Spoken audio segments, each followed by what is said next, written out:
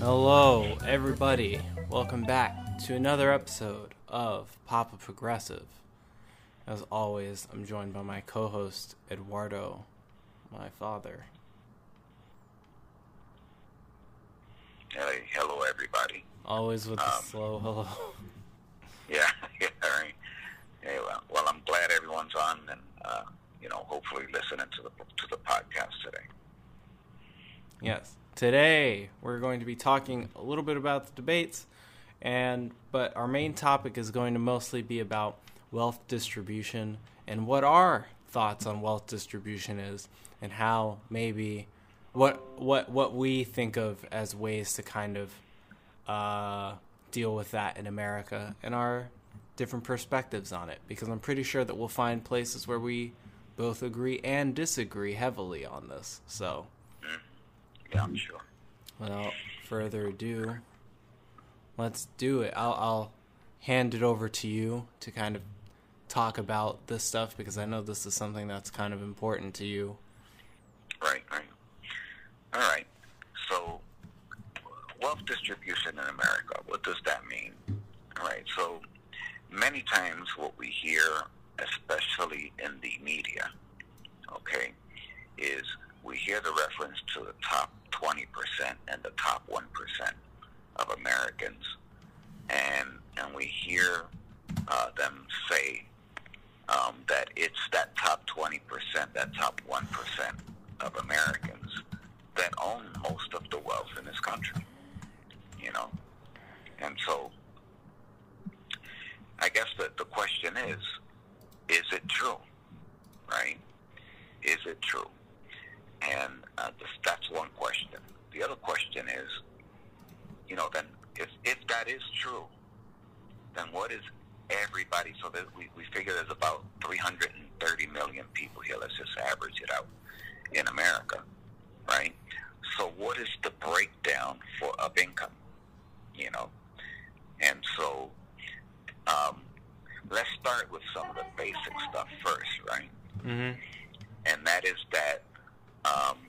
It's true that the top, 20% of Americans pretty much own all of the wealth, or most of the wealth in this country. All right, and the believe it or not, just like they're the top 20%. Well, guess what? They own 80% of the wealth in America, basically. That top 20%, and of course, 1% of those own an even higher percentage of the wealth when it comes to how this whole thing plays out. But let's look at something called the percentages here of population in reference to what this population has in terms of wealth. Okay, so the top 4% of Americans, right, and within that obviously is that 1%. So let's start with that top 1%. Actually, that top 1% of the American population. So if you do a quick calculation, Eduardo, what is 1% of 330 million people? Of 330 million people, that's 3,300,000 people. Okay, so 3,300,000 people account for that 1% of Americans, and they technically own 43% of the wealth of our country. Okay? And so we're talking about all wealth, right? We're talking about property, we're talking about investments, we're talking about actual dollars, we're talking about businesses, we're talking about the whole gamut. Okay, they own 43% according to United States government, who has done obviously a breakdown of what the wealth distribution in America is. Now, the following 4% of America Americans. So what's 4% of 330 million people? 4% of that? Yeah, 4% of 330 million people. Okay, hold on. Just do the quick math there. 330.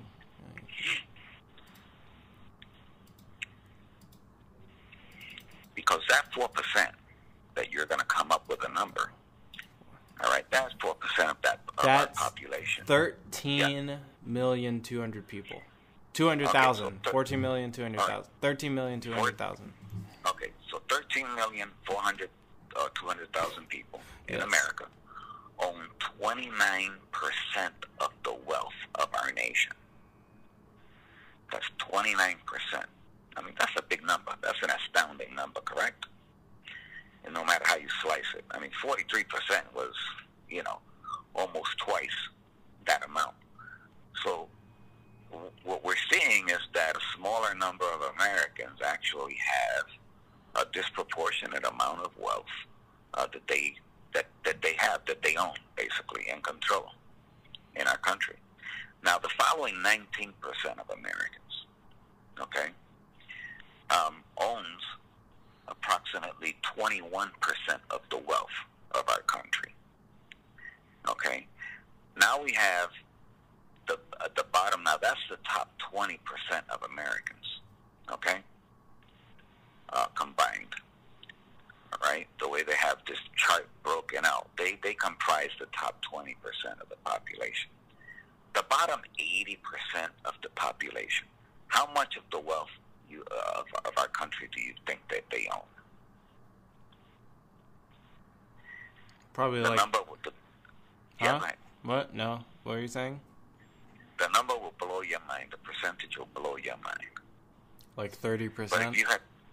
Yeah, right. 30%. That's what most people, believe it or not, believe. That 80% of the population own 30% of the wealth. But we already said that 19% actually own 21%. And out of the top 20%, okay, 4% own 29%, which is close to 30%, and 1% own 43% of the wealth. The bottom 80% of Americans, which is the majority of the population in our nation. So what's 80% of our population? If you don't mind doing the math real quick.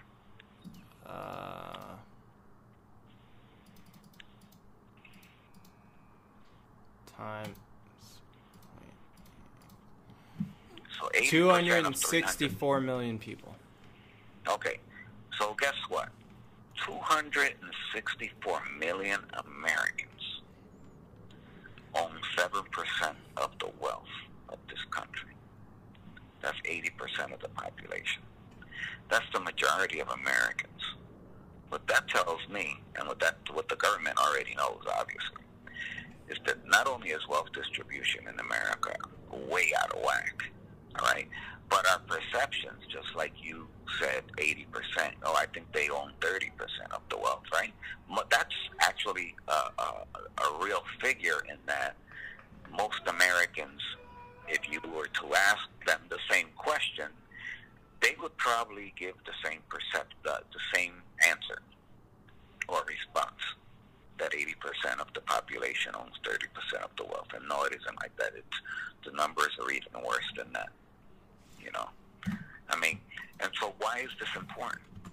Well, the reason why it's important is that if 80% of the population owns only 7% of the wealth, all right, what that really tells me, okay, is that these folks who represent the majority, the 80% who represent the majority of Americans in this country, are all splitting 7% among each other, all right?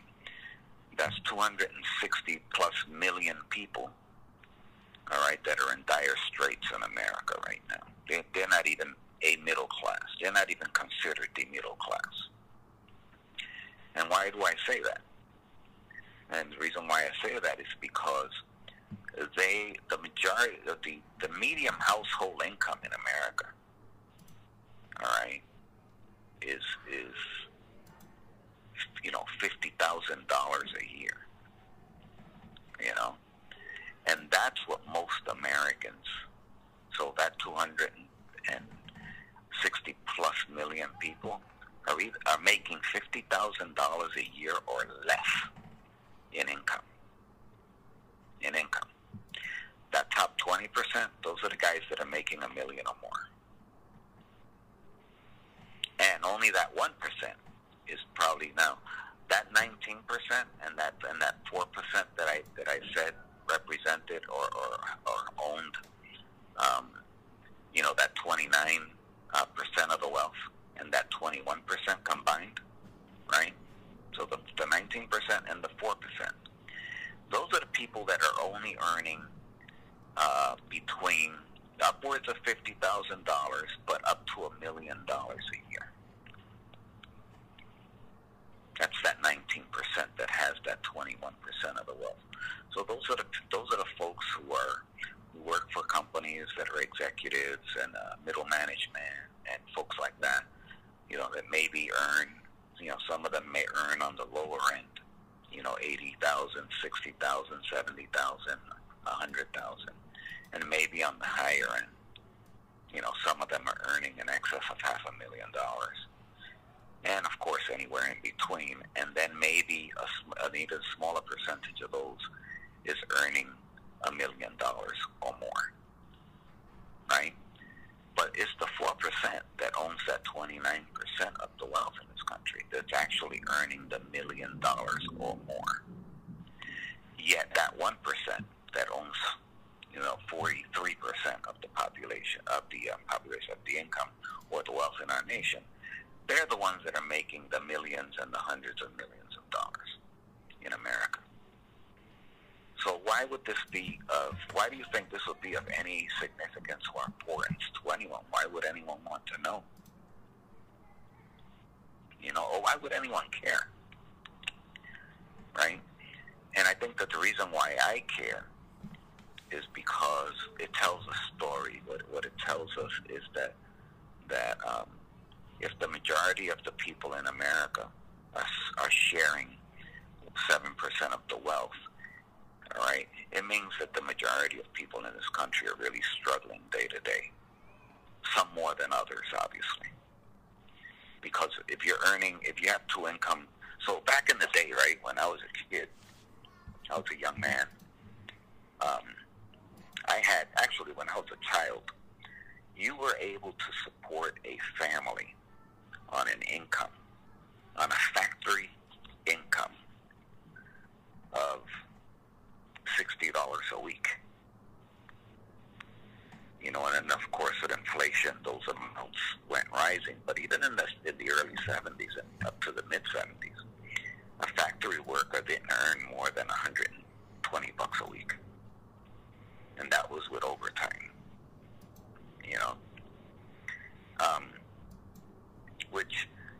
Which is telling, because these are what we're talking about, working families, right? So nowadays, if the median income that folks are earning is $50,000, all right,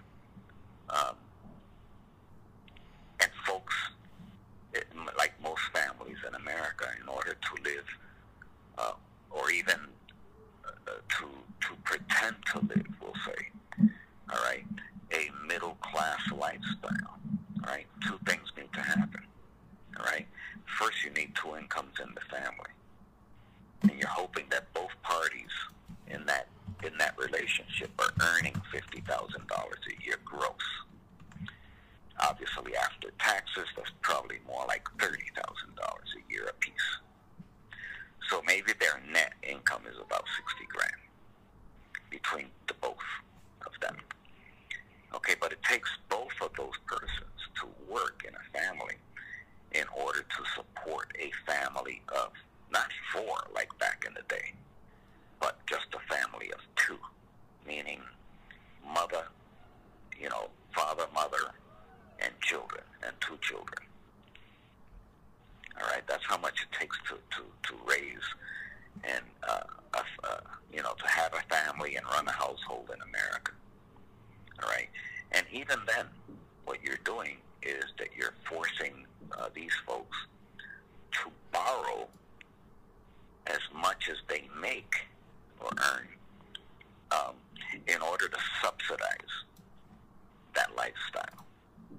Okay, so you borrow for a home, obviously, and you borrow for a vehicle, right? Everyone has a car note, and some people have a house note as well. Okay, but we know statistically, and you might want to look this up. Maybe you can spit the percentage out. What percentage of Americans own a home? Right? If you look that up, that is very telling of what's going on in America right now. You know, because I think that we can look at the trends, and we know that after the bubble in 2008, you know, many families lost their homes. You know, and if that was what happened, you know, 22 years ago, well, actually, I'm sorry, 12 years ago. Okay. 64.8% of the U.S. population is homeowners. Are homeowners. Okay.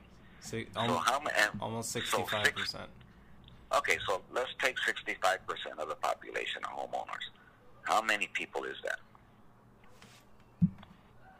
So 65% of 330 million, we'll average it out, because we know there's a little bit more than that when the U.S. Census completes their count in coming, you know, during this year. 214,500,000 people. Yeah. 214 million.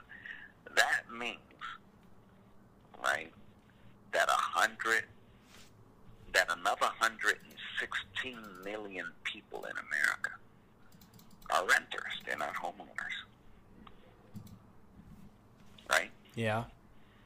It also means that the folks that own homes that are included in that 214 million count, if we look at wealth distribution, many of those homeowners are actually at the bottom rung of the income strata, if you will, when it comes, you know, when we're looking at wealth distribution in America.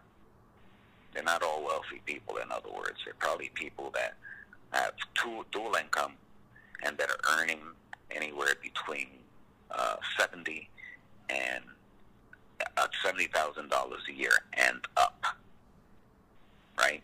Because that's about what it takes to own a home in most parts of this country. So even if you went down south and you purchased a home that was an $80,000 home, okay, you're going to need at least $60,000 to $70,000 a year to actually be able to mortgage that house with good credit. That's just what it is. I mean, there are areas of this country where you can actually buy a home and afford to pay the mortgage if you have good credit on $30,000 a year. But guess what? Those are places like cities in the Rust Belt, like Gary and Dayton, Ohio, and Milwaukee and Cincinnati, and places like that up in the Rust Belt region. All right, where the economy is, even though is doing better than what it was during the 2008 recession. All right, those areas of the country are still economically depressed and are actually still have unemployment rates in excess of 5%, when the rest of the country is faring so much better. I mean, there's places in this country, cities, where the unemployment rate is about 2%.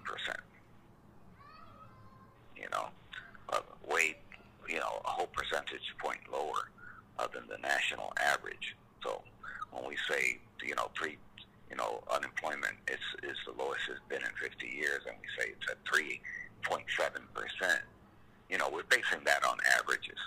Some places have more unemployment and some places have less unemployment. So what do you think about that in terms of wealth distribution? Go ahead.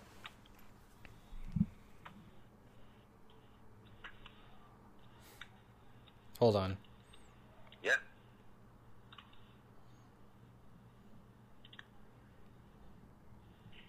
Because I'm going to add something to that, but I just like to get, when I tell you and I give you I share these percentages with you, how does it make you feel about wealth distribution in America? So if I'm looking at just the percentages of like how much the top 1%, top 20% owns or whatever, right? Because to get into the top one, to be qualified as top 1%, you only have to earn like on the upper end of like $400,000 a year. Correct? Yeah, $400,000. What that tells you. But alienating that, right? Mm-hmm. If I just see like, the top 20% owns like 90% of the wealth in America, right? Mm-hmm. I don't see that as a problem. The top 20% own 90% no, because they're top 20%, and you're thinking about like how many, and we already went over like if there's that many people making what are ridiculous amounts of money, varying from like $400,000+ a year to like places to like people that rake in something like $100 million a year, right? Mm-hmm. And I'm like, okay, that's not. I just alienating that. I don't think that's an issue. What I think becomes an issue is when, if like the bottom 80%, right? Depending on who they are, it has more to do whether or not if that 7% that they're splitting is enough to live on. That's where, because I can't just look at like, the top 1% own the like, whatever. I'm like, no, duh, because they're all rich. Right. Well, look at it in this context. All right. About 200 million Americans, or roughly 40% of the country, make less than $20,000 a year. Okay. Mm-hmm. So, in the Commonwealth of Massachusetts, here's a good. We know that many of those folks that are earning $20,000 a year live in Massachusetts. Obviously, they're spread throughout 50 states, right? Mm-hmm. But we know that some of those actually live in Massachusetts. Yeah. All right. In order for you to be able to survive on $20,000 a year, all right, you have to have subsidized housing, food stamps, your medical needs to be paid for, and you're probably also needing to run and use the food bank every once in a while to be able to survive on $20,000 a year. See, here's the thing, though. I don't know if I would say that that's a fair state to use as an example, though, because we're like one of the top 10 most expensive states in the country to live in. But that's exactly my point, right? Because we're not only one of the top or more expensive states to reside in, all right? But when we look at population distribution throughout the United States, all right, what we find is that the states where it's less expensive to live are also less populated,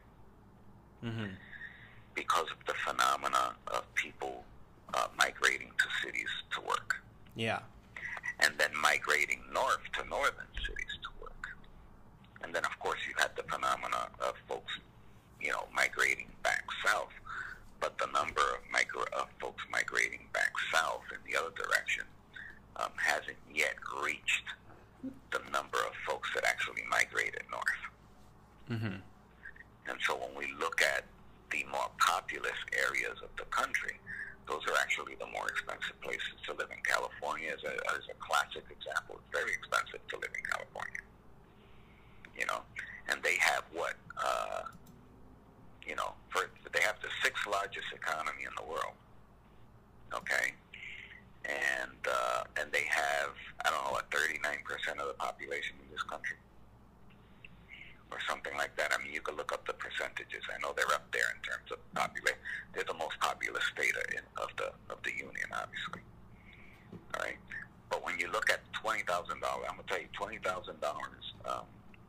The fair statement is that when you look at the fact that the federal guidelines, all right, state that you should be paying 35%, 35 to 36%, and no more than that of your wages, of your gross wages, in housing or toward housing. All right, then and knowing what the average rent in Massachusetts, probably $1,200 to $1,400, somewhere in that range. It could be higher by now. All right, you can't possibly live on $20,000 a year. You'd have to share. You have to share an apartment with at least one or two other people in order to be able to afford to live there, and to have money to eat, and to be able to save, and to be able to do those kinds of things that you need to do in order to move up the socioeconomic ladder in this country. I mean, 200 million people out of 300 million, 300 plus million people. That's a lot of people to be earning, $20,000 a year or less.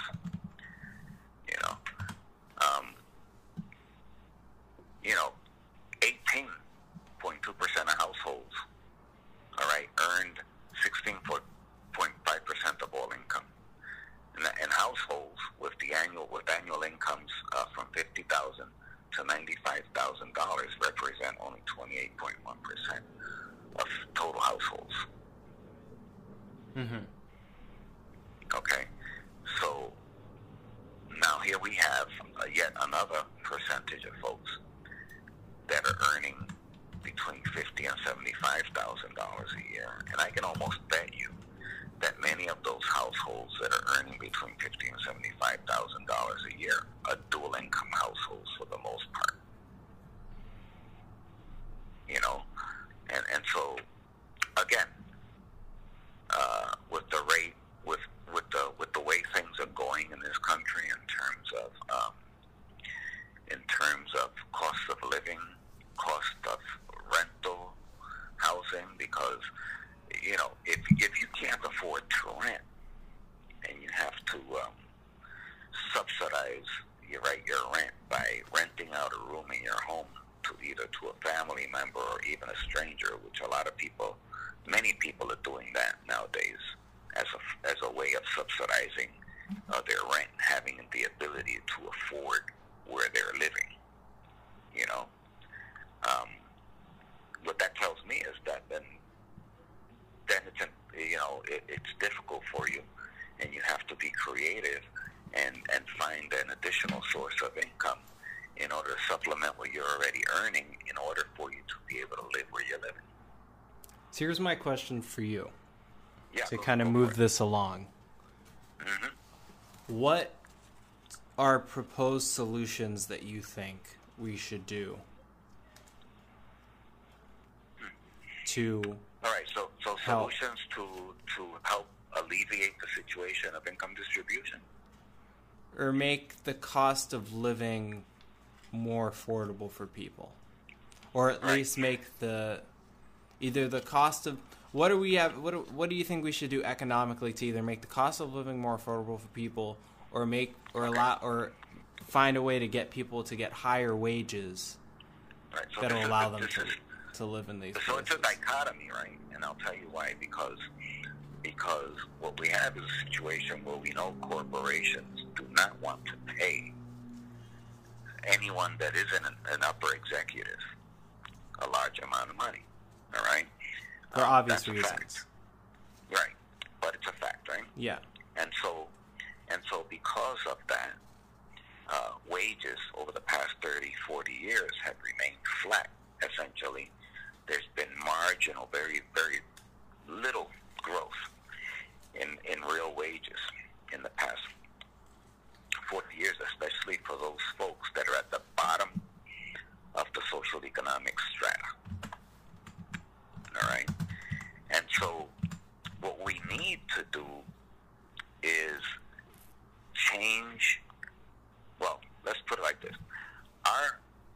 way that we are doing business now in our country and not caring about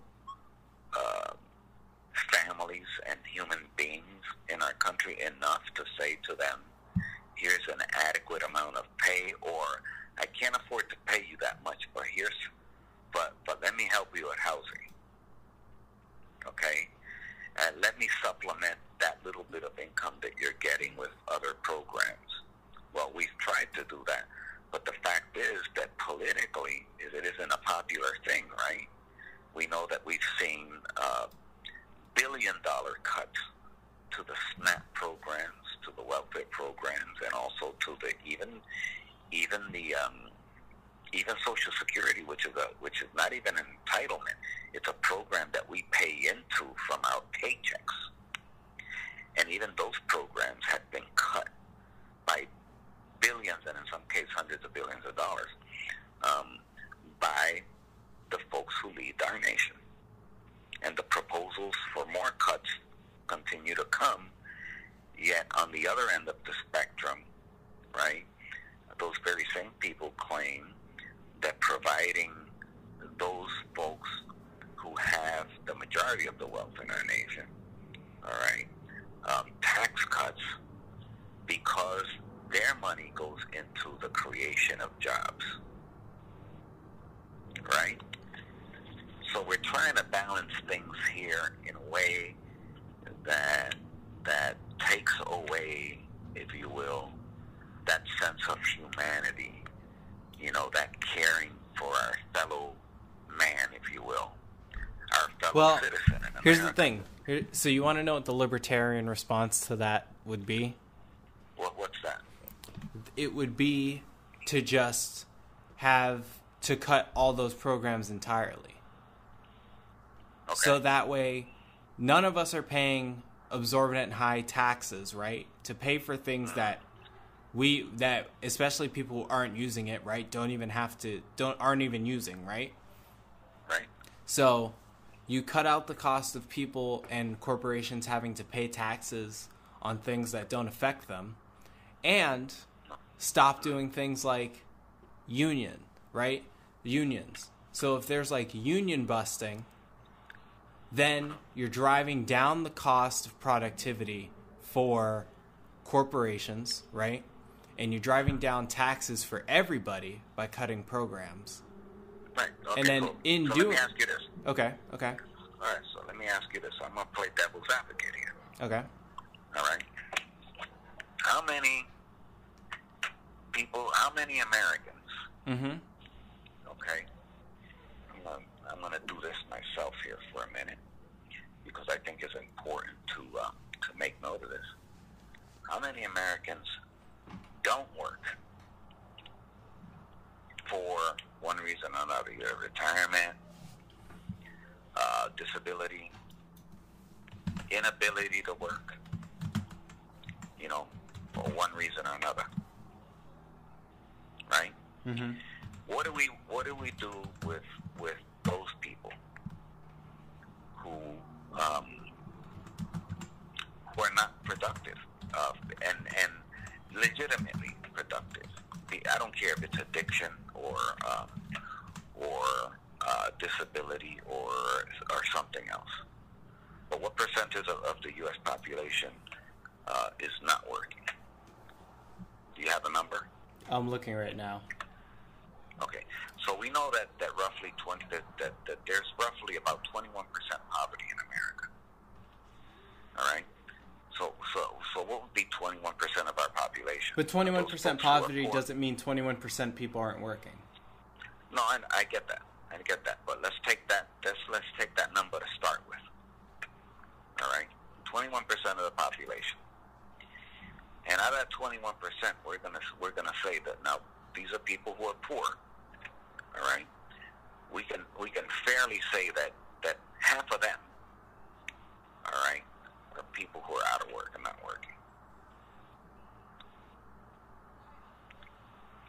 Okay, and we're talking about, in this case, we can't even count the elderly. Which is another dynamic altogether, because these people many of them entitlement that they paid into, for their throughout life. Okay. So I'm reading something on PolitiFact about this. Okay. That means there's like 20. Okay, so so this is counting people who are of normal working age, not in college, and not working. Mm-hmm. That's only 20 million people. 20 million people. 20 million people. Okay. That are not working. That are not working, are of normal working age and not in college. Okay, and not in college. And that doesn't count. Now, that 20 million obviously does not count people who are disabled, right? It doesn't count people who are 65 or older, who have reached retirement age, people who are enrolled in 2 or 4 year colleges, and people ages 16 and 17. Okay, so that's 20 million people. Let's start with that 20 million people. What happens to that 20 million people who are not working and cannot find jobs for whatever reason? Okay, because there's, in a capitalist system structure like ours, there always has to be a certain degree of unemployed. Okay, now you cut out all the programs. Mm-hmm. All right, they have zero income coming in, zero food stamps, zero medical, because the libertarians would cut all those programs, right? Mm-hmm. And reduce the tax rates of everybody else, so that those programs are now that are currently helping millions of Americans. And I know those programs help in excess of 40 million American families. All right. What do we do with those people? So how do we justify it? So we let them starve to death. So here's the thing. Mm-hmm. Then the argument would then be, because we've done all those cuts, businesses start expanding. They would be opening more. There would be opening more locations, and then more jobs would therefore be created. So that number would drop. Well, that's only 20 million because of what we have right now. Okay, listen. The truth of the matter is that we had an expanding economy for the past 10 years. Mm-hmm. Okay, we've had the lowest unemployment rates. Okay, in history. Yeah. All right, and an unemployment rate of 3.7% or 6% at its lowest, actually, of the population. Now we're talking about how are unemployment numbers figured out? Well, they're figured out basically on people who are collecting an unemployment check and then no longer collecting an unemployment check. All right, they're counting actual workers versus people who are collecting unemployment checks. They're not counting everyone else who doesn't have a job for whatever reason. Mm-hmm. Be it that they're on public assistance, be it that they're on disability, be it that they have no income, period. They could be homeless on the street. Okay, none of those people are counted. Yet we have a 3.6% unemployment rate at its lowest in America. All right, and now but those people, that 3.6% unemployment are people who are collecting an unemployment check, mm-hmm. usually, and are unable to find replacement work during that period of time, whatever it may be. Mm-hmm. Right? But we know, obviously, that people will enter and exit the market, the labor market, periodically. Yeah. All right, but if that percentage remains constant, what is 3.6% of our population? I'm doing it right. Right. You have to figure that out, because that 3.6% of our population represents people who are having a difficult time at entering the labor market or have lost their job for whatever reason. If I'm rounding up, it's 12 million people. Okay, that's 12 million people. That's a lot of people mm-hmm. to have unemployed at any given time during a healthy economy or an expanding economy. Why don't we have zero unemployment? Well, our population is humongous. That's the thing.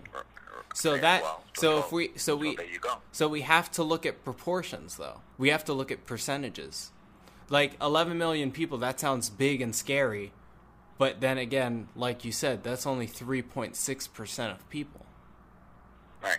And then how many of those people are unemployed because of faults of their own? How many of those people are unemployed because they're addicted to drugs, right? No. That 3 point. No. Let's back up, because that 3. Oh, we're talking about people who are collecting unemployment. These are right. Okay. They only count people who are collecting unemployment checks. Okay. They don't count everyone else. So this is people who are collecting unemployment. How many of those people have decided to up and move in order to move where jobs are? How many? What percentage? Many of them do. Many of them do. I know that some people don't. That people are, feel comfortable in certain areas, and that's where they've always lived. And there's a psychological factor to upping and moving somewhere where you don't know anyone and you don't have anything. It's kind of hard to do. But the point is the point I'm trying to make is this: that growing and expanding economy, there's always, even at its best, all right, even at its best, a consistent 3.6%, 7% of the population is unemployed. All right, that's a lot of people to be unemployed in a nation. So how, even if we cut the effective tax rate for corporations to 0, that would not guarantee that we would ever have full employment in America. And I mean full employment. I don't think full employment. I don't think full employment anywhere is possible, unless you decide to do a socialist or a communist government where you're just manufacturing the creation of jobs, when you're artificially manufacturing the creation of jobs. And exactly my point. Exactly. But who would want to live in that? That you can never have full employment in a capitalist system, right?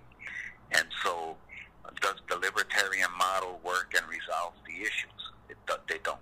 It actually initially creates many problems, because now not only do you have that 12 million people who are consistently unemployed during a good economy, during the expanding economy, you have the folks who are addicts, the folks who have mental illness, the folks who are poor, the women who are at home trying to raise little children, and all of that. The disabled, you have all of those folks, all right, that you're going to leave without benefits and without housing, all right, because you're cutting all of those programs. What do you do with those people? You just don't throw them out on the street to fend for themselves. So the libertarian model doesn't work as far as I'm concerned. So basically, with the libertarian model, all it's saying is it's up to the people to decide what to do. It's not the government's job, because the government's job is to protect our borders, right? The government's a necessary evil that we have to have in order to have minimal levels of order and structure, right, for the country to work. But then where do we talk about charities coming in to help those people, right? That's where that comes in. If that's something that's really important for people, right? If taking care of the homeless people, if taking care of the drug addict people, if that's something that's really important for people, right? People will do that on their own. It's not the job of the government to steal money from everybody else to help those people. You're leaving that to chance, all right? And let's talk about now charities. Charities in America, and we can look at most charities, are paying their executives and their staff very good, healthy wages for the most part. Mm-hmm. And studies have been done where less than 20% of a dollar donated actually reaches the intended population that you're trying to help. Everything else is overhead. Salaries, rents, and everything else. Mm-hmm. Benefits for staff and all of that stuff. So the charities are consistently the goals of being able to help the numbers of people that they claim that they want to help because of the overhead that they have. You know, a very small percentage of the dollars that they actually raise actually goes to create a benefit from which the targeted population can actually benefit from. Yeah, because they have to. Here's another example. Yeah, well, hold on. Because they have to run it, right? Yeah. But what would allow people to be able, so people want to feel good and donate to charities, right? They want to, so they can feel like they're helping people or whatever, right? What would make that more possible than to alleviate all the stress of taxes off of them? Then they have more money for themselves that they can do whatever they want with, and that would include donating to charities. Yeah, but again, the charities are running on a formula. And charities don't pay taxes. So they're running on a formula already, all right, where they're actually creating some jobs, and good-paying jobs at that. Yeah. But they're not fulfilling the goals or of the charity. All right, they're really not. They're falling way short of what they're supposed to be. Yeah, doing. but that's because they rely on funding from willing people who want to. So if everybody else has less financial stress from things like taxes, or corporations have less financial stress from things like unions, then there's more money that's going to go everywhere, including charities. And then it doesn't matter what the percentages that the charities are of that dollar that has to go where, right? For overhead costs, and then whatever else goes to like the thing that directly benefits the people, right? Because there's more money there anyway now because of that. Yeah, and I would venture to say that what would happen is that the charities would initially take a lot of that money that's now available, and it would go into payroll. All right, it will go into payroll. So the executive director of the charitable organization, or the CEO, who could be earning, let's say, $400,000 a year. In some instances, many of them earn around $100,000, $120,000 for smaller organizations. All right, they would probably boost themselves up to a nice, healthy, $500,000 if they could, and they would boost the incomes of some of their employees, at least the middle management portion of them, as well.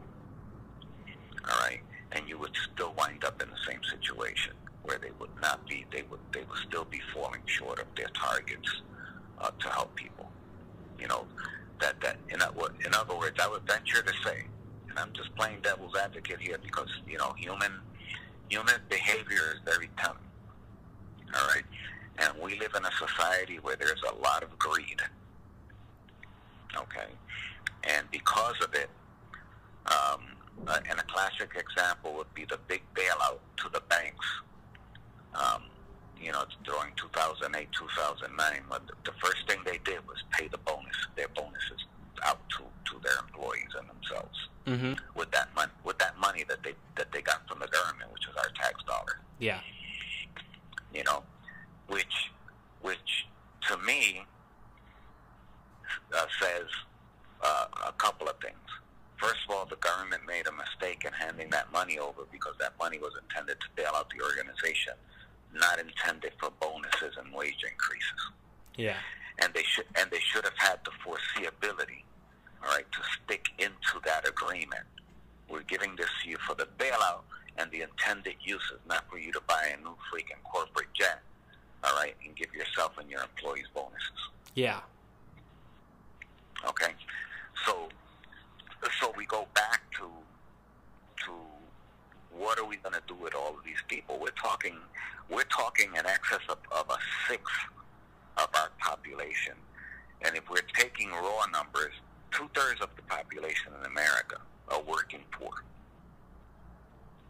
2/3 of the people in America are working poor or poor. Well, let's lump them all together.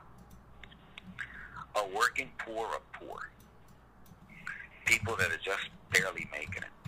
So if you give them the taxes, first of all, I think we need to recognize that under the current tax code, a lot of these people really don't pay taxes. They get taxes withheld from them, from their payroll, right, checks. Mm-hmm. But at the end of the year, many of them get that back in the form of a refund. And they only don't get that back. They get credit for deductions and what have you, and therefore even get a little bit more back from the Treasury, right, for those credits. So maybe they had $2,000 taken out in taxes, tax withholdings, all right, is what it's called. And maybe at the end of the year, when they filed their taxes, they got a $5,000 check back, and that's not unheard of. You see? So these people already don't pay taxes. So, you know, they're not having you cutting their tax rate doesn't really affect them because they're currently not paying anything anyway because they're not earning enough to pay into the No, that's not true that they're not paying anything.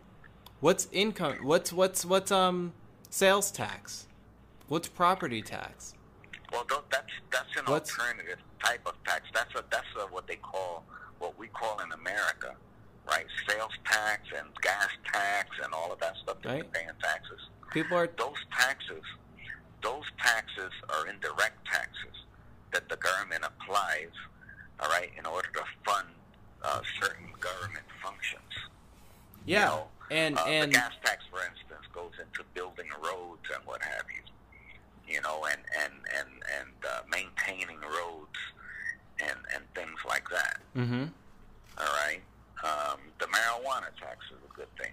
Another thing is supposed to go into programs, addiction programs, and what have you. And cigarette tax. Yeah, and so hold on. So with the income tax, though, right? With the tax that gets taken out of your paycheck, right? Yeah, the payroll tax. The payroll tax, right? That would do more good right then when you're getting paid than it would at the end of the year. And you get, like, depending on how much you work. So let's say you work a part-time job, right? Let's say you work a part-time job 2 or 3 days a week and you make like $13.50 an hour, right? And then your tax return is only like $270 something, right? Right. That's nothing. That's like one more paycheck. That's like if you worked an extra 2 days. That's like if you worked full time 1 week, right? That's not anything. Most people aren't getting like a $10,000 tax return. No, they're not. Most people are getting back what was taken out of their check and payroll taxes, which is an average. So do 20% of $50,000. Isn't the payroll tax that's you're gonna right. if they accidentally take more, that's what your tax return is. If they take more money than they were supposed to. No, that's not the way that works. The way that works is we deduct a percentage of your earnings based on a certain criteria. For instance, you know, how many you work, how much do you earn, and how many people are you supporting in the household. Okay? So your effective tax deduction can be anywhere between 15% and the average, I would say, is probably around 20 to 25%. We'll say 25%. Now, that's just for the federal. The state takes out their percentage, which is in Massachusetts is 0.3% or something to that effect. All right. Then you have Social Security taxes that are withheld, which is another smaller, I don't know, maybe 7% or something to that effect. Okay? So all of these taxes are going into something. Now, what do you get back when you file a tax return at the end of the year? For your federal, you get back a portion of that money that was withheld from your payroll taxes if you earn below a certain amount of money. So for folks that are earning $20,000 $20,000 a year or even $30,000 a year, for the most part, they're getting all of that back. Plus, on top of that, all right, so let's say that they're being withheld at a rate of around 18% on the average for federal. Okay, they're getting all of that back. Plus, if they have dependents under 18, all right, they're getting other tax credits, all right, that then boost that amount up. So the average person can get back three times what was deducted from their payroll, okay, because of the credits. Now, over the years, those credits have been dwindling, if you will, because of the changes in the tax code. But nonetheless, the person who got maybe $8,000 back one year, all right, is probably still getting $4,000 back, which is an amount in excess of what was actually withheld from their payroll taxes. So what happens with poor populations is that they tend to use the federal government as a bank. All right, they get it back, and then what they do when they get that refund check, they go out and spend it. Right, they either buy a car or they pay off some bills or they go on a vacation or what have you. All right, the point being is that the money is being withheld, and to what you were saying, it would be of better use for them to have it immediately and not have it withheld. All right, that's more than likely true. I'm just gonna say this because I don't know, man. Investopedia seems to disagree with you on what a tax return is. No. A tax return. I'll read this definition right now. Mm-hmm. A tax return is a form or forms filed with a taxing authority that reports income, expenses, and other pertinent tax information. Tax returns allow taxpayers to calculate their tax liability, schedule tax payments, and to request refunds for the overpayment of taxes. In most countries, tax returns must be filed annually. And the problem is that most poor people are overpaying because what's being withheld, they get it back. See, but no, but the issue is that you're saying that they're getting all of that money back. There's no way that they are. Oh, yes, they are. It's only from an overpayment in taxes. No, yeah, but not everyone overpays because you have to be above a certain level of income, all right, in order to actually be paying, having a tax liability at the end of the year. And I would venture to say that amount is probably around $40,000, where you're actually paying into it, all right? And if anything, and maybe you're getting some of it back, if anything at all. I'll give you a classic example.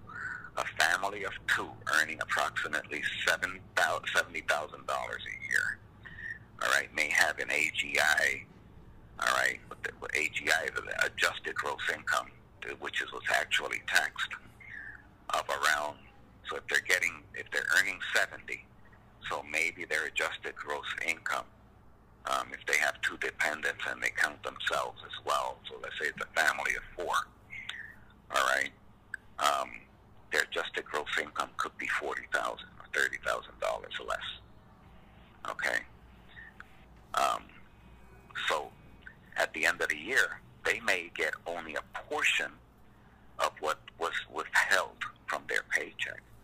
But more often than not, when you exceed that amount, all right, what happens is that you actually wind up having to pay more into it, and you actually owe at the end of the year when you file your tax return.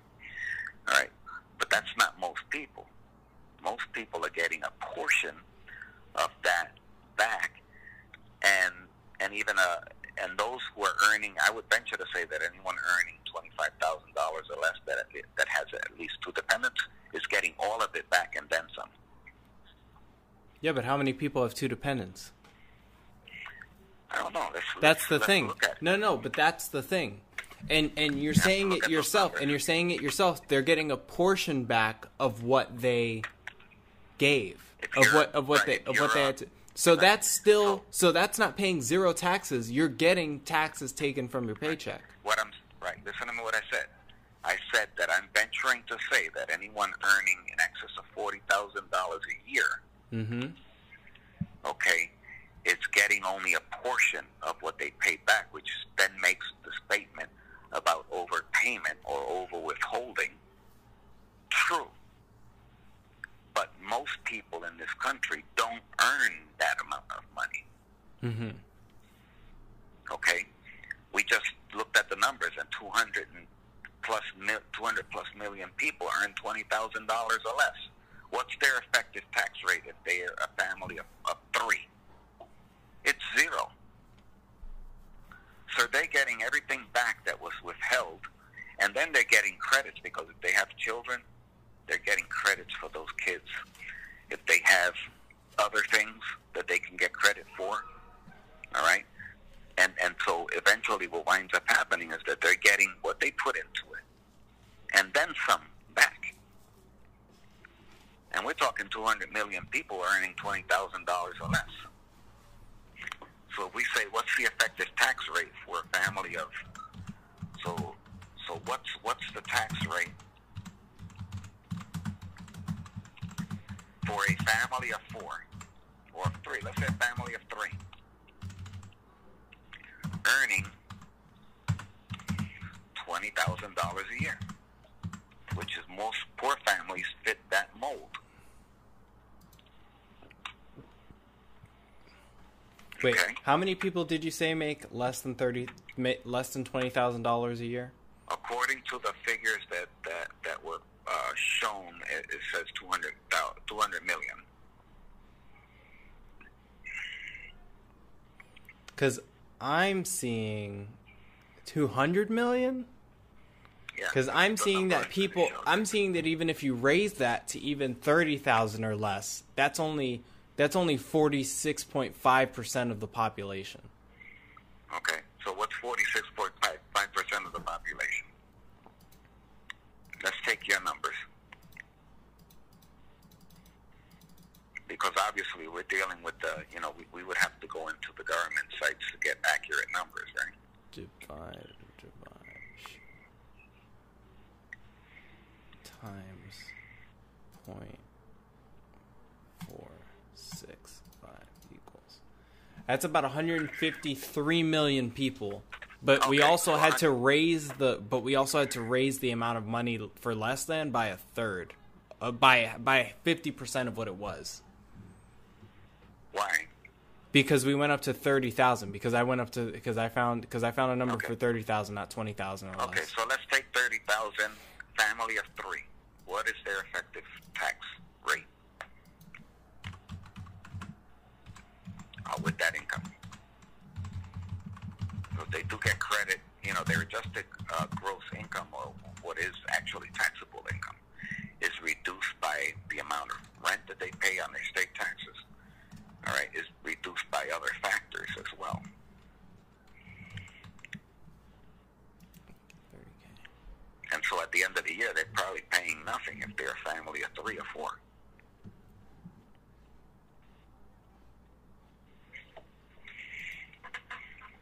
And actually, I did have the correct stats for what people earn in America.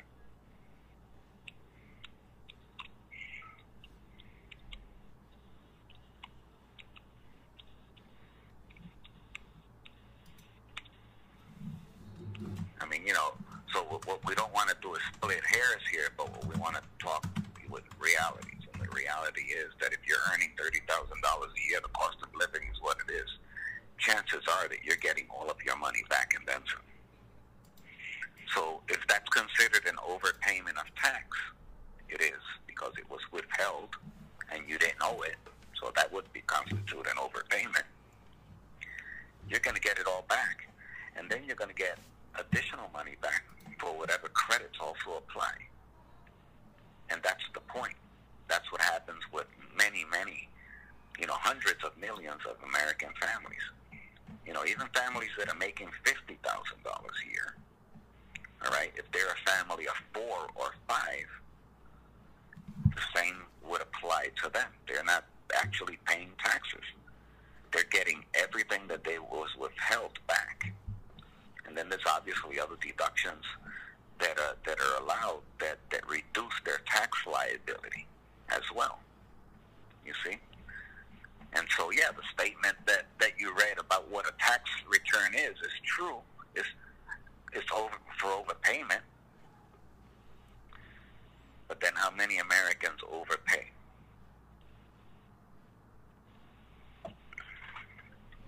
But I guess you're all... But that would be just for, like... Let's say you have one person... Well, I guess... Well, the thing is, then that gets more complicated than that. Because we just say, like, a family of three. It's very complicated. Because we just say a family of... Yeah, so we can't deal in absolutes like that. Well, it's not an absolute. What I'm saying is, on average, most Americans earning $50,000 or less a year that have at least two dependents. See, but now we just raised the price. Now we just raised the ceiling again. Now we just raised. I'm giving you the benefit of the doubt. If I lower the income, then they're definitely getting everything back. If I raise it, if I raise their income, I'm increasing the possibility of them actually owing money, and only getting a portion of what was taken out back. So I'm trying to meet the points that you're trying to make here to sort of balance things out. And I would venture to say, based on my own tax experience, a family of four over the past 20 years, okay, half the time, half of those years, I got a refund, okay, and the other half, I didn't get a refund. And one time, the refund was so enormous, my jaw dropped. Wait, so your model only worked 50% of the time then? In my case, but our income is a lot higher. Well, in our case, because in my case, our income is much higher. Our household income is, so and okay, our AGI is so much higher. So you're only one person, right? No. I'm talking about the family, right? Our 1040 is done for the family, right? Two dependents. 4 dependents total. Four people in the household total. Okay, and then if two of your dependents work, right? Like I work, right? Right, but you can be claimed as a dependent, so you don't count like that. And I get claimed as a dependent, but I work and I get taxed still, and I'm still paying, and I get my income tax, right? Right. I get my income tax, and I get a return, but I get less money than what I was Because you're taxed. Because you're a single person without dependents. Yeah, not everybody. How many people have dependents who aren't working like one job and have and right versus the people who don't have dependents? Okay, so let me ask this question so that we're taking this and being a little bit more equitable. How many Americans families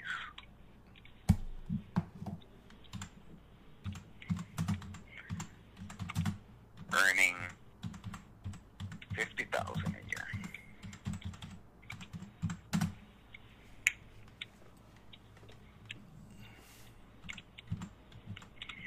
paid taxes?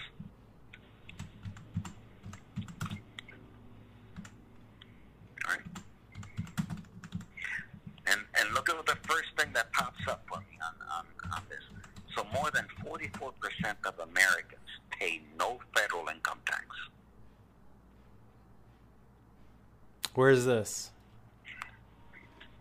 Staring at me right on the screen. This is the Tax Policy Center. This is from the Tax Policy Center, which is it's a government backed research outfit out of Washington D.C. And last year, February 26th, they published, all right, their estimates based on previous years of tax filings. And they came up with the fact that nearly half of Americans don't owe a dime of federal tax. That's below the 50% peak during the Great Recession. But many low and middle average income families pay more in payroll taxes every year then, and then it goes blah, blah, blah, blah, blah, but that's only because the tax code has been changed since. You see? But 44% of Americans pay no federal income tax.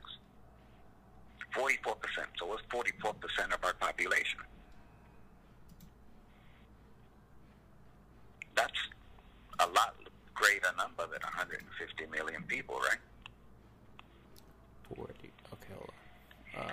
44% of 330 million. 44 times 330,000,000. And this is from the Tax Policy Center, so I'm not making this stuff up. 145. We already kind of had this number earlier from something else. So 145 million people Pay no federal income tax. federal income tax. But that's only one tax. Right. And well, that's the biggest. See, but one, that's the too. issue, is that we have States, taxes built into because- everything, though. Right. But those are what they call indirect taxes. All right, that are slated for certain projects. So, for instance, the transport, the gas taxes related to roads and bridges and that type of stuff. Because the without health them and collecting blah, blah, blah. taxes, who would ignore all the potholes that don't get ever filled? You see, that's the problem. That's the problem. So Any they're tax is a collecting, and problem. they're still not filling. A revolution started in this country for a slightly raised tax on tea, Right. right? But now we get taxed on everything way more than they were getting taxed back then. Right. And we don't everyone care. sits around and does nothing. So that's the thing. That's the But you thing. know why they do nothing? Why? But you know why they do nothing? Because Americans are still able to live above their means through other mechanisms, other social mechanisms, right? The banking So industry then here's the provides you question. credit. So then here's the question. Should we do nothing? Because if you're I going to think- argue no, that I we think should... we should do something. Okay, I so think if we you're should going to do argue that something. we should do something, right, about all these taxes and stuff like that, right, then the libertarian viewpoint that we don't need to have all these taxes and our money paying for things that some of us don't even have to use, right? If you're paying taxes on stuff you don't even have to use, then why are we paying taxes at all for anything? We shouldn't have to. Well, I think that's again, I don't agree with the libertarian view only because, all right, I believe that government has a role to play, all right, and I wouldn't want to live in a place in a country where we have people on the street living on the street where you're handing food out to because you want to help them because there's no social network to help these people other than a charity. So then you see in front of all these churches these soup lines. So yeah, here's a bunch of human beings being fed. All right, but it's usually not a very good quality meal. All right, and a lot of times probably the only meal that they get because that's the way it is now. I just don't. I have very little faith in human. But here's the behavior. thing. No matter what we do, that'll always happen. For anything. Yeah, but in what extremes? For But anything. in what extremes? I think is the issue. So for instance, if we funded mental health and housing assistance programs adequately, and created the mechanisms for people to transition, all right,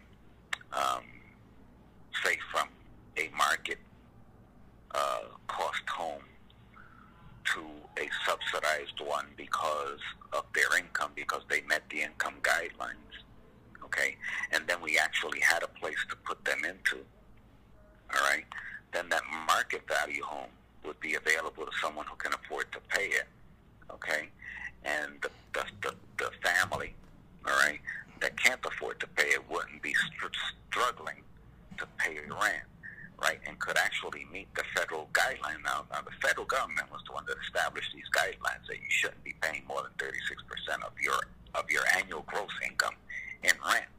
If that was the case in Massachusetts, at the rate the rents are going, you'd have to be earning $150,000 a year.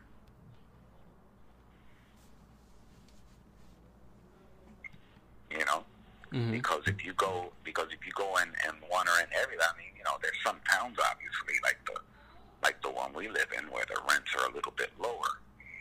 All right, but if you want to live in and not have the criminal element around you and having to turn the corner or you know, park your car outside and have your mirror blown off every time you leave it out there, or something, you know, something else going wrong, or turning the corner and getting caught in a shootout, right?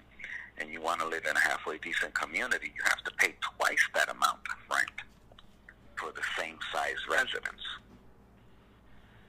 And when you take that into account, so let's say that the average rent in a community like Andover for a 2-bedroom apartment is probably around closer to $3,000 a month. So if you want to meet that federal guideline, you're going to have to be earning much more than $100,000 a year so you can meet that 35%. Again, I would say that those are bad examples because that it costs a lot of money to live in those places, though. Right. So listen, the average new development, all right, in our region as a whole, when you look at what they're charging for rent, all right, a one-bedroom apartment runs between $1,300 and $1,800 a month. A 2-bedroom apartment between $18 and $29, and a 3-bedroom is a little bit more than that on average. On average in Massachusetts. Now I'm talking about Massachusetts. Obviously, in other communities, it's cheaper. So you go down to North Carolina, for instance. All right, and a 3-bedroom residence in a decent neighborhood, not a rundown neighborhood, but a decent neighborhood, is going to run you around $1,800 a month for a 3-bedroom residence. You see what I'm saying? Yeah. So but you know what we also have in Massachusetts? What's that? A higher minimum wage than the average minimum wage. Okay. So everything costs more naturally because of that. Right, because of the minimum wage. Because but the same holds true for everywhere else, right? Everyone's fighting for an increase in the minimum wage because they're having a hard time making ends meet. You know, a lot of families are working 2 jobs and 2.5 jobs. You know, yeah, on the coasts where businesses are like strangled by the federal government, by the government in those states, right? But not in the middle of the country, where things just all cost less. Right, but there's a reason why all those things cost a little bit less. And if you go to those areas of the country, the other thing that doesn't exist are the jobs that are required in order for you to survive. So if you uprooted, a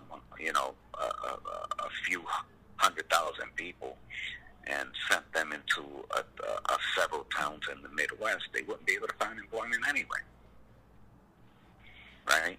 Because in those sparsely populated states of our country, like Wyoming and Montana and those places, the jobs aren't there either for those communities because they don't need it. They don't have the population. So you have the dynamics of the jobs not being there, and so if you put the people there, it doesn't necessarily mean that the jobs are going to go there. You see? Yeah. And so look, the point is this: income distribution in America is out of whack. All right, the top 1% earns much more and controls much more of the wealth of this country than what they should. It should be a little bit more equitable in terms of the distribution. The people at the bottom who actually work for a living, okay, should actually be earning a little bit more. Okay, in my view, that's only my opinion. All right.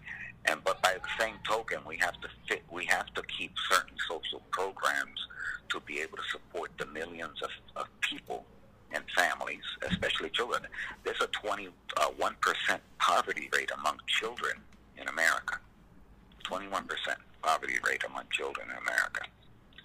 I'm sure those children have parents. Okay, whether it be one parent at home or 2, I would venture to say that most of them only have one. Okay, and if that that parent, many of those parents obviously don't work, and the ones that do are probably not earning much to begin with, for many reasons, right? Education could be one of them. Okay, but the fact is that they're poor, and so we have to have a social network that's adequately funded to help these families. And how do you help them? You have to help them in you don't help them by simply handing them a check, obviously, because the problem is more complex than that. In order to raise a family out of poverty, you have to do certain things. Education is one of them. All right, social supports are others.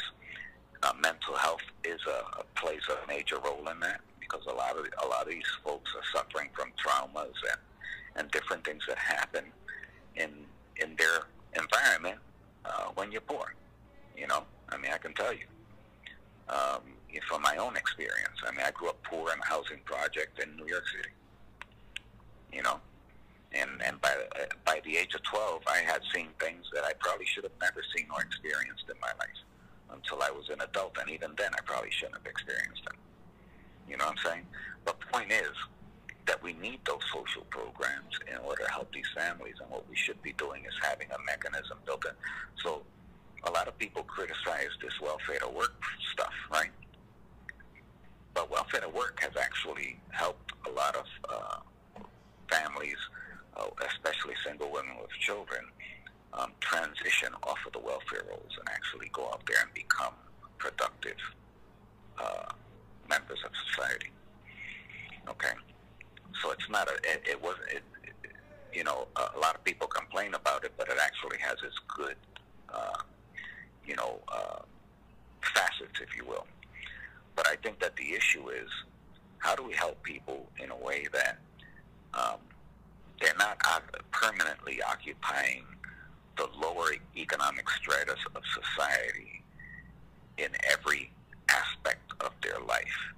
All right? Meaning, what do I mean by that? Lifestyle, quality of life, education, okay, and everything that goes with it. Because what we really need to do is find a way to raise those families up. And education is really plays an important key. But if we're only training them to be PCAs, and take care of patients at home, and so healthcare is a growing industry. So what do they do in poor communities? Well, we'll train them to be a PCA or to I don't know, maybe do some janitorial work somewhere, or to become a secretary in a healthcare a clinic somewhere. But these are still jobs that don't pay large wages. And what we should be doing is training them in skills that, first of all, not everyone has the capacity, obviously, to learn certain things. But what you do is that you measure what it is that they can learn, all right, by assessing these people, and then you track them into those industries or those jobs for which they have a capacity to learn, and you get them the education that they need so that then they can move up into those jobs, right? Now, when they get out there to become productive human beings, they're productive, but not at the lower economic status of society. They're actually earning a little bit more money. Maybe they go and they get an associate's degree and decide, they like that education track, and they can get a baccalaureate degree. And then by the time they get that baccalaureate degree, they're entering social services or any other field of interest with the capacity to do so. And that's really the whole point. But the way the welfare works in America, unfortunately, right now, is that we're tracking those people into the workforce, but at the lower economic strata of that workforce, and not really providing for them a vehicle so that they can move up. So that's one thing. So the reason why I bring that up is because I say that we need the social programs, because we need to support this segment of the population in a way that we can gradually build them up. Now, obviously, there's people in the population for which you're not going to be able to do anything for because of mental illness or something else. And then there's the disabled, obviously. people that are legitimately disabled that can't enter the workforce for whatever the reason. It could be blindness, and that doesn't necessarily stop anyone, but we know the type of jobs that many of those folks get, and very few of them actually wind up in professional level jobs, and so that's an issue as well.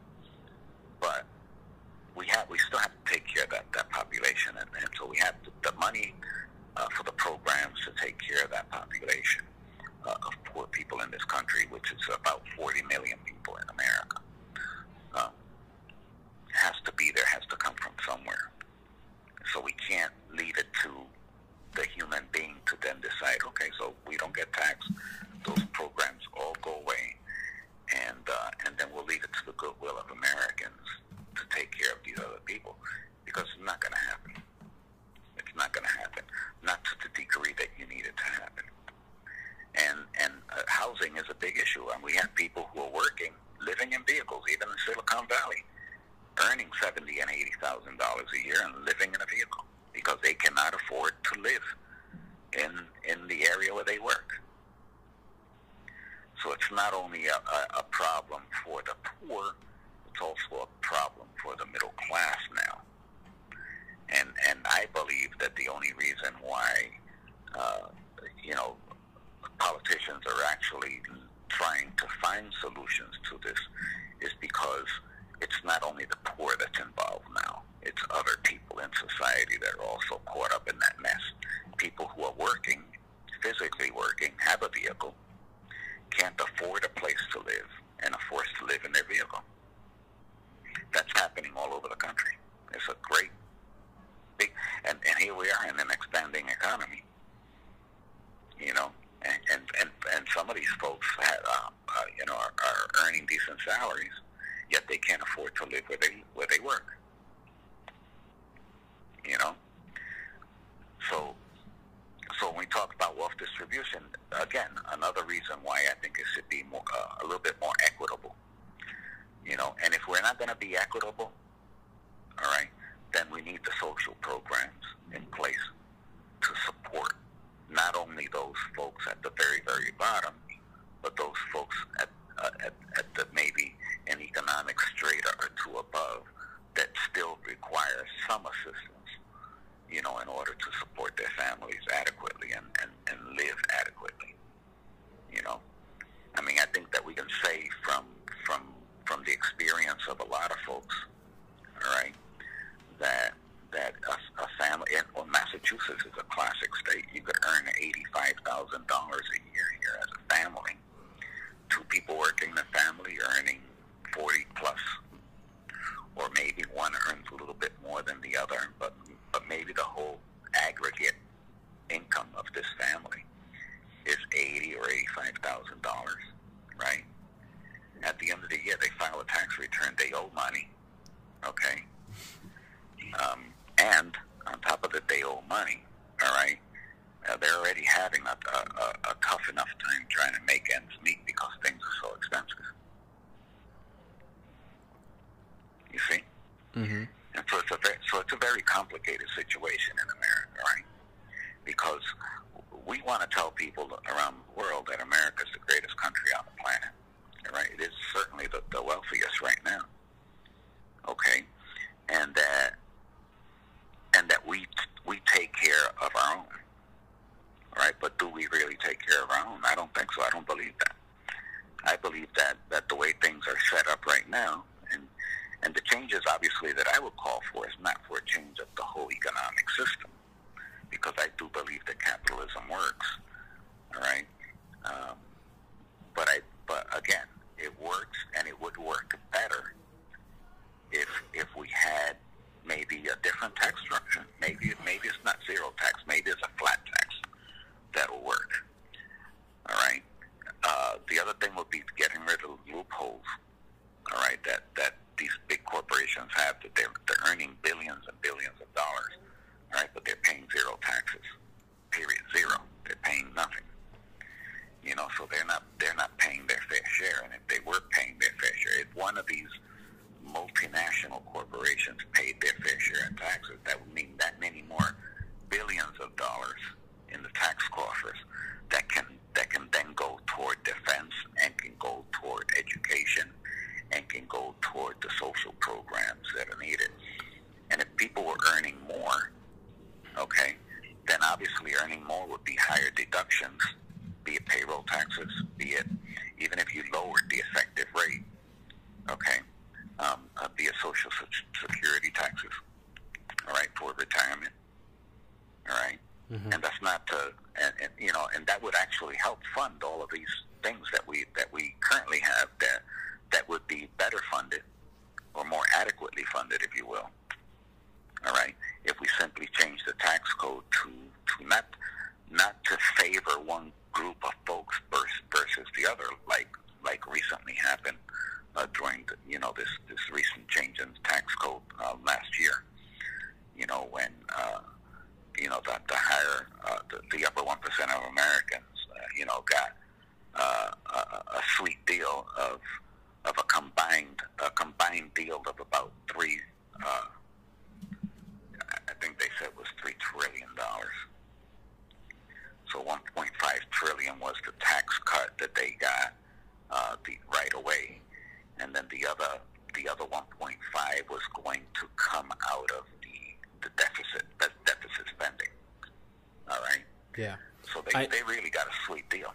And then the lower half of the from the middle class down, their actual tax liabilities went up instead of going down. Mm-hmm. And so what we're saying is that the tax system and the tax structure, the way it is, isn't fair, and it needs to be a little bit more equitable. You can actually use taxation as a mechanism to make things a bit more equitable if you manage that accordingly. But right now, the way it is, the corporations are the ones who dictate the tax policy. So, right? Okay, so I'm just going to say we should probably wrap this up because... Okay. Yeah, because we've been going on for quite a bit. So okay. I think we both come down to we don't think how the tax policy in America is run right now is fair. We probably have different ideas about how to go about fixing economic inequality in America and what can be done to sort of improve the livability of somebody who's poor, right? Poor relative to American standards, because our poor is the best poor, like, of anybody else's poor. So there's also that to take into account. But I don't know. Yeah. I guess we can sort of agree to disagree. We're supposed to go into the debates and stuff, but I'm kind of running up against a wall of time. You don't want to talk about the debate? No. Okay. Well, you want to do that on Sunday? We'll do another episode for you guys. Are you doing anything on Sunday? Yeah. On Sunday we'll talk about the debates. We could do the debates on Sunday. So thank you guys for listening to this episode about and write us. Let us know if you agree or disagree with anything we said today. You can email us at agooddeathfilms@gmail.com, or you can send us an Anchor voice message. There's a link. And, yeah. I guess the big question to ask the public if they want to contribute to this is how would they go about fixing income inequality or wealth inequality and distribution in America? There you go. What are their ideas? There you go, guys. Well, we'll see you guys next time. And that's a wrap. All right.